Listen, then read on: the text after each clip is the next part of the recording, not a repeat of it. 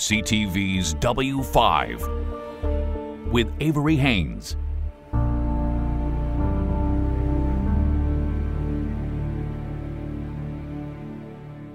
She was the first in the world to study giraffes in the wild.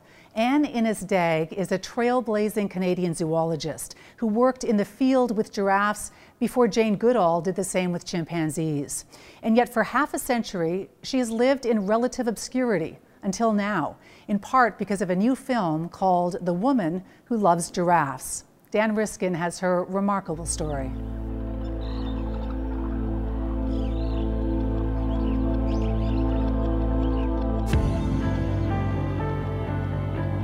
They're some of the most mysterious, almost alien-looking creatures on the planet. But not much was known about them until this Canadian came along. It doesn't look like any other animal in the whole world. And not much was known about her until this film came along. Anne Innes-Dagg is the world's first giraffeologist, someone who studies only these curious animals. In her early 20s, Anne pioneered their study. In fact, she was the first Western scientist to study the behavior of any African animal in the wild. 50 years ago, that was unheard of. Returning to Canada, she took on the traditional world of academics. At a time when female professors were incredibly rare, Anne pushed the boundaries, the ripple effects of which are still being felt today. But all her groundbreaking efforts have gone virtually unnoticed for the past 5 decades.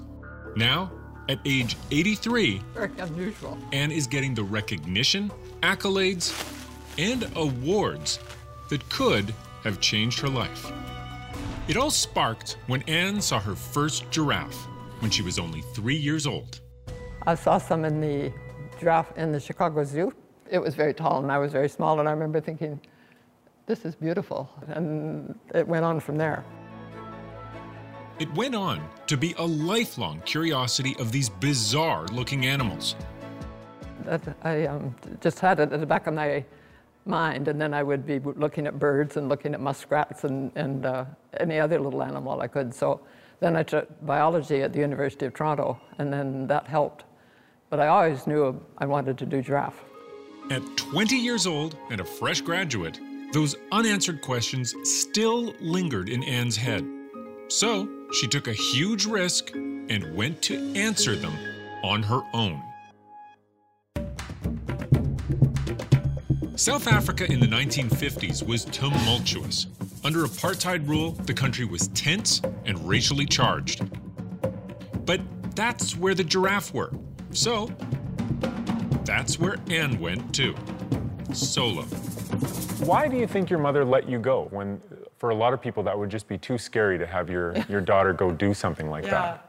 I thought about that a lot, and I think it might have been she was married out of university, and she never had a chance to do the things she wanted to do.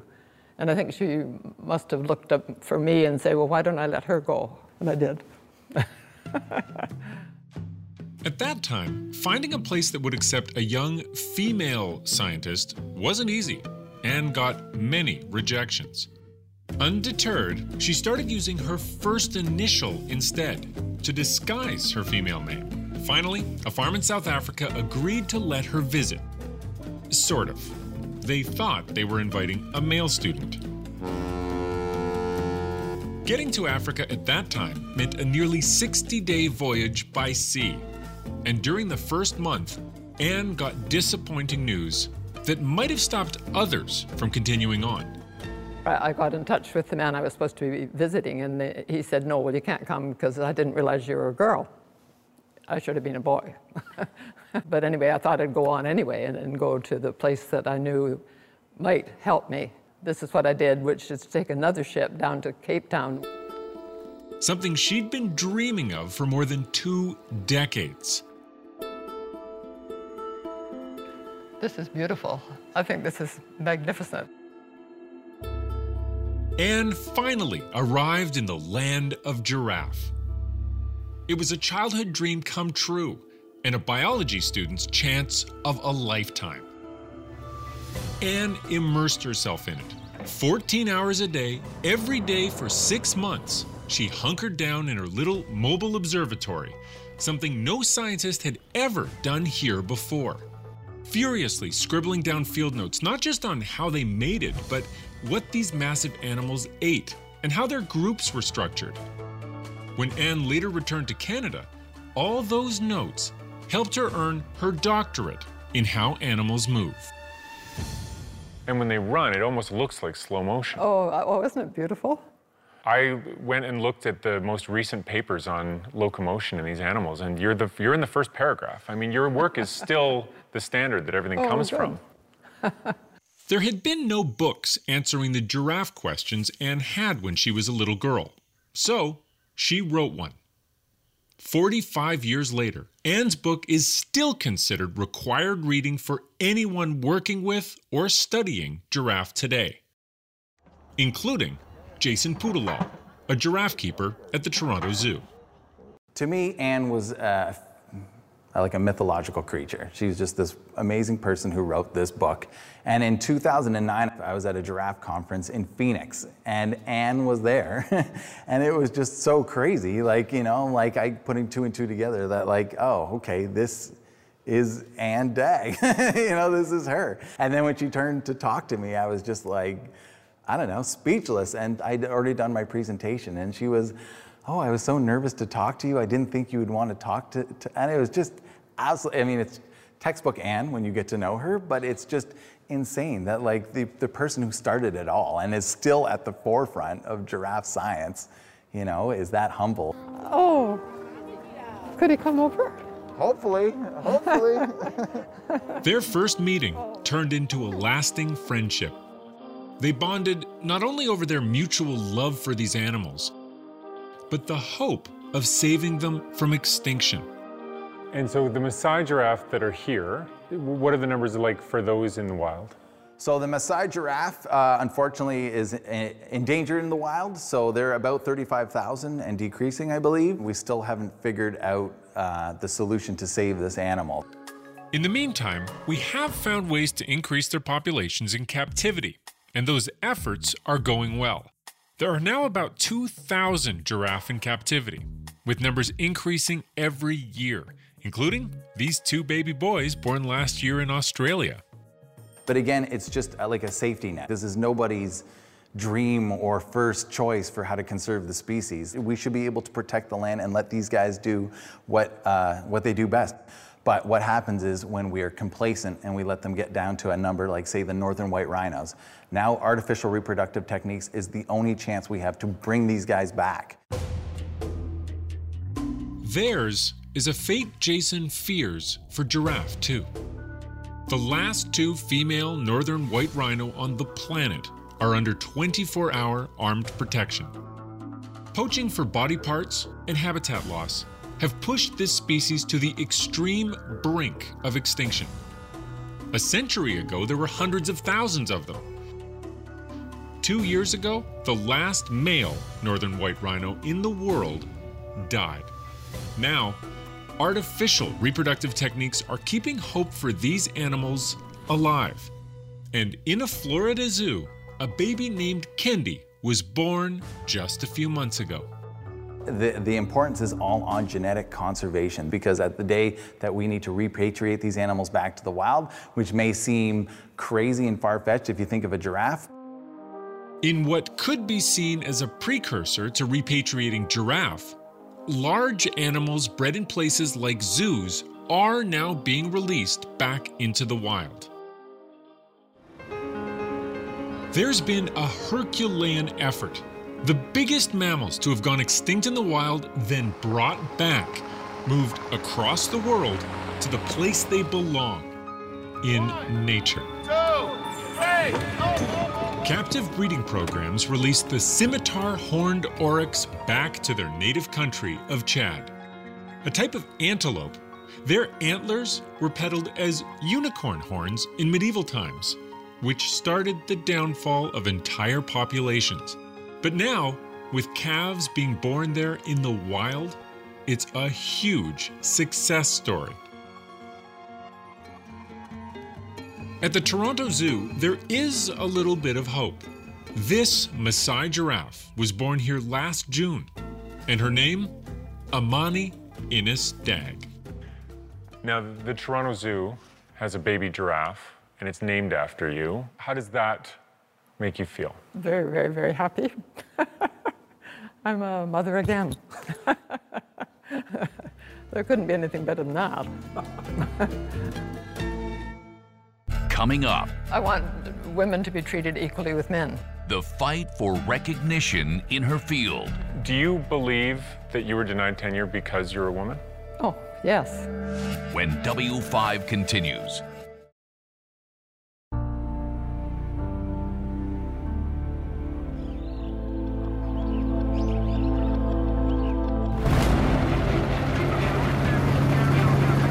The aim in South Africa is to conserve giraffe.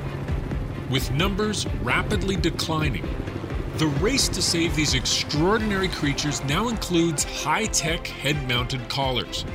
7 and 6.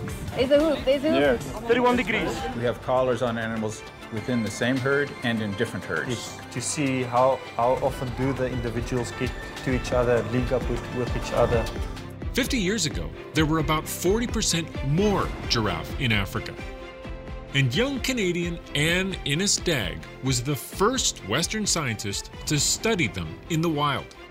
Now in her 80s, the woman who pioneered giraffe study has returned to the land she loves and caught up with one of the youngest giraffe scientists in the field, Francois Deacon.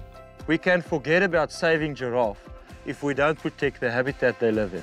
Exactly.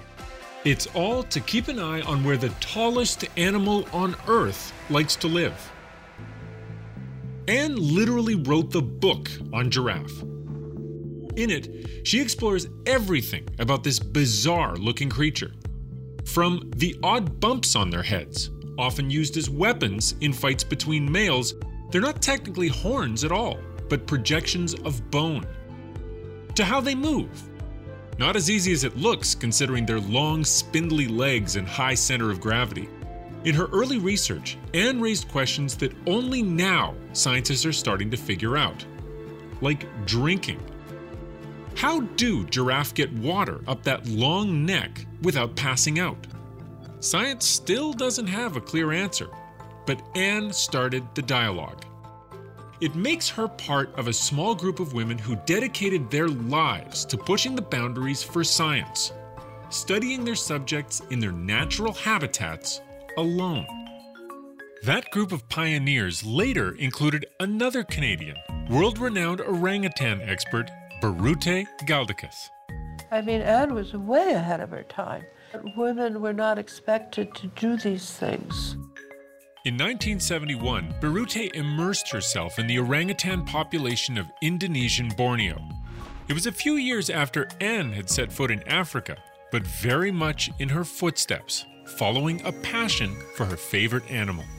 Orangutans are just like us. They're 97% us. And, if they go, then we've lost another being that is their kin.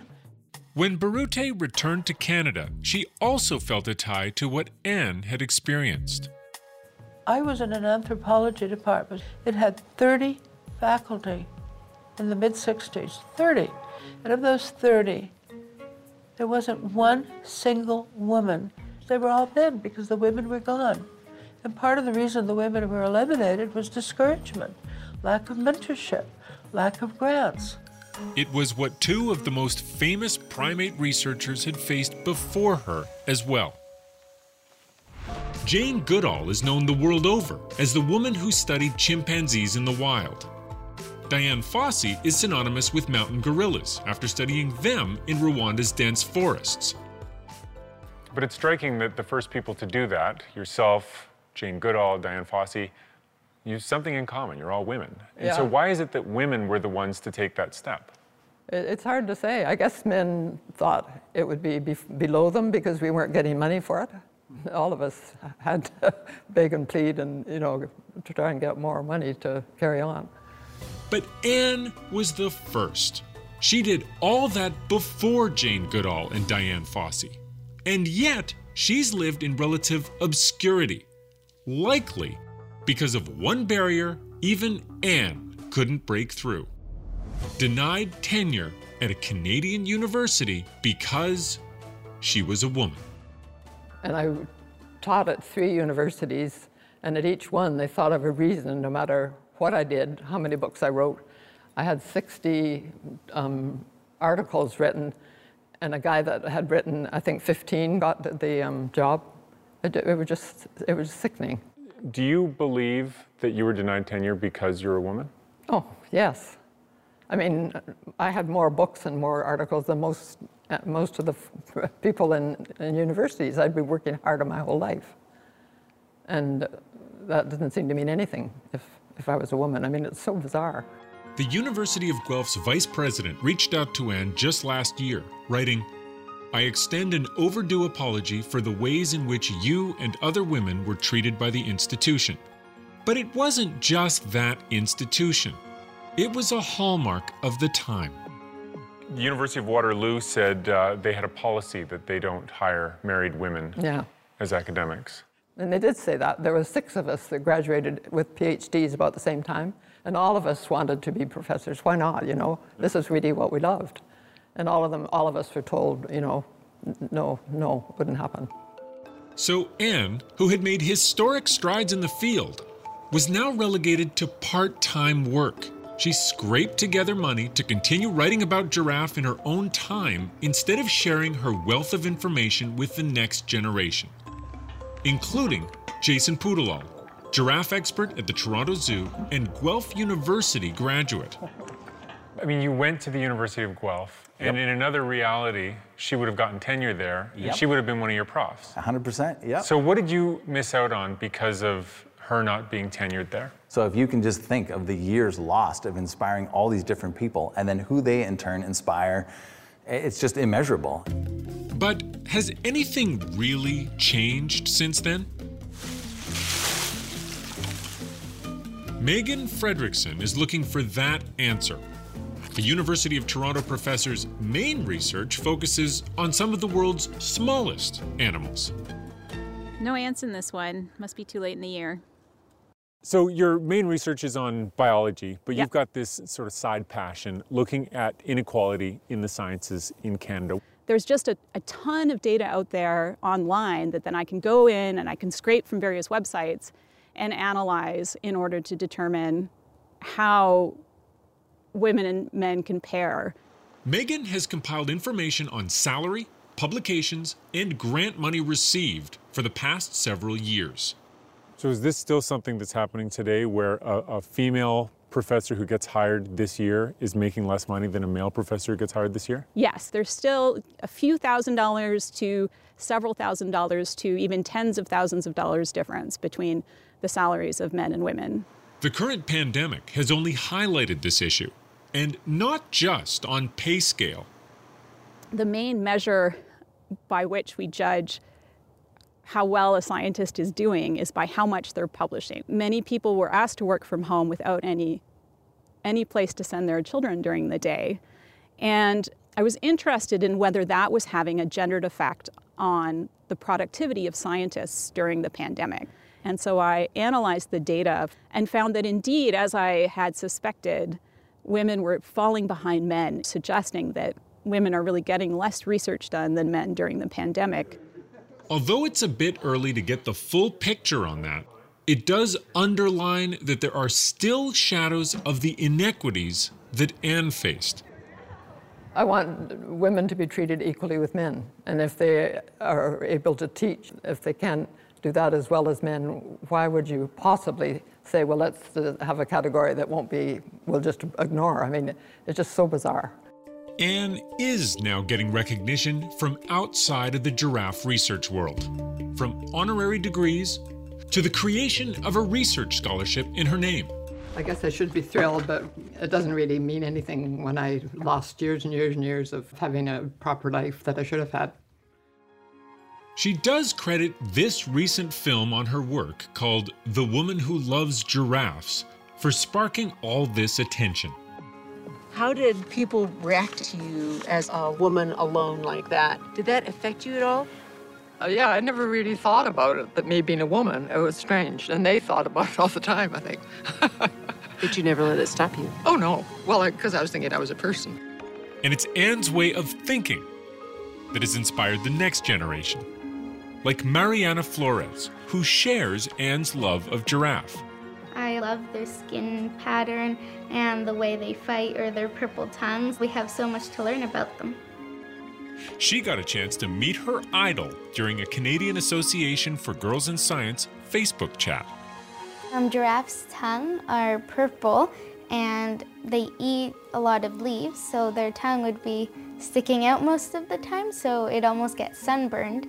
Excellent. Yes, yes. Very good. Very good. She never gave up in anything. She got denied in a lot of things, but that didn't stop her, and that's how she inspired me. Anne, however, really wants the focus to be not on her, but on her beloved giraffe. I think the legacy I want to leave is that giraffe will never be lost in Africa. What I've been working on so hard recently is just keeping them alive, and so that we can have them in the world forever. Isn't that good? Smart? No, chew that one and then you can have the final. Oh, okay. Anne and her daughter are now creating the Anne Innes Dagg Foundation, which they both hope will protect those incredible creatures in the wild for decades to come. A list of the foundations that Anne supports is on our website, w5.ctvnews.ca. You've been listening to CTV's W5 with Avery Haynes.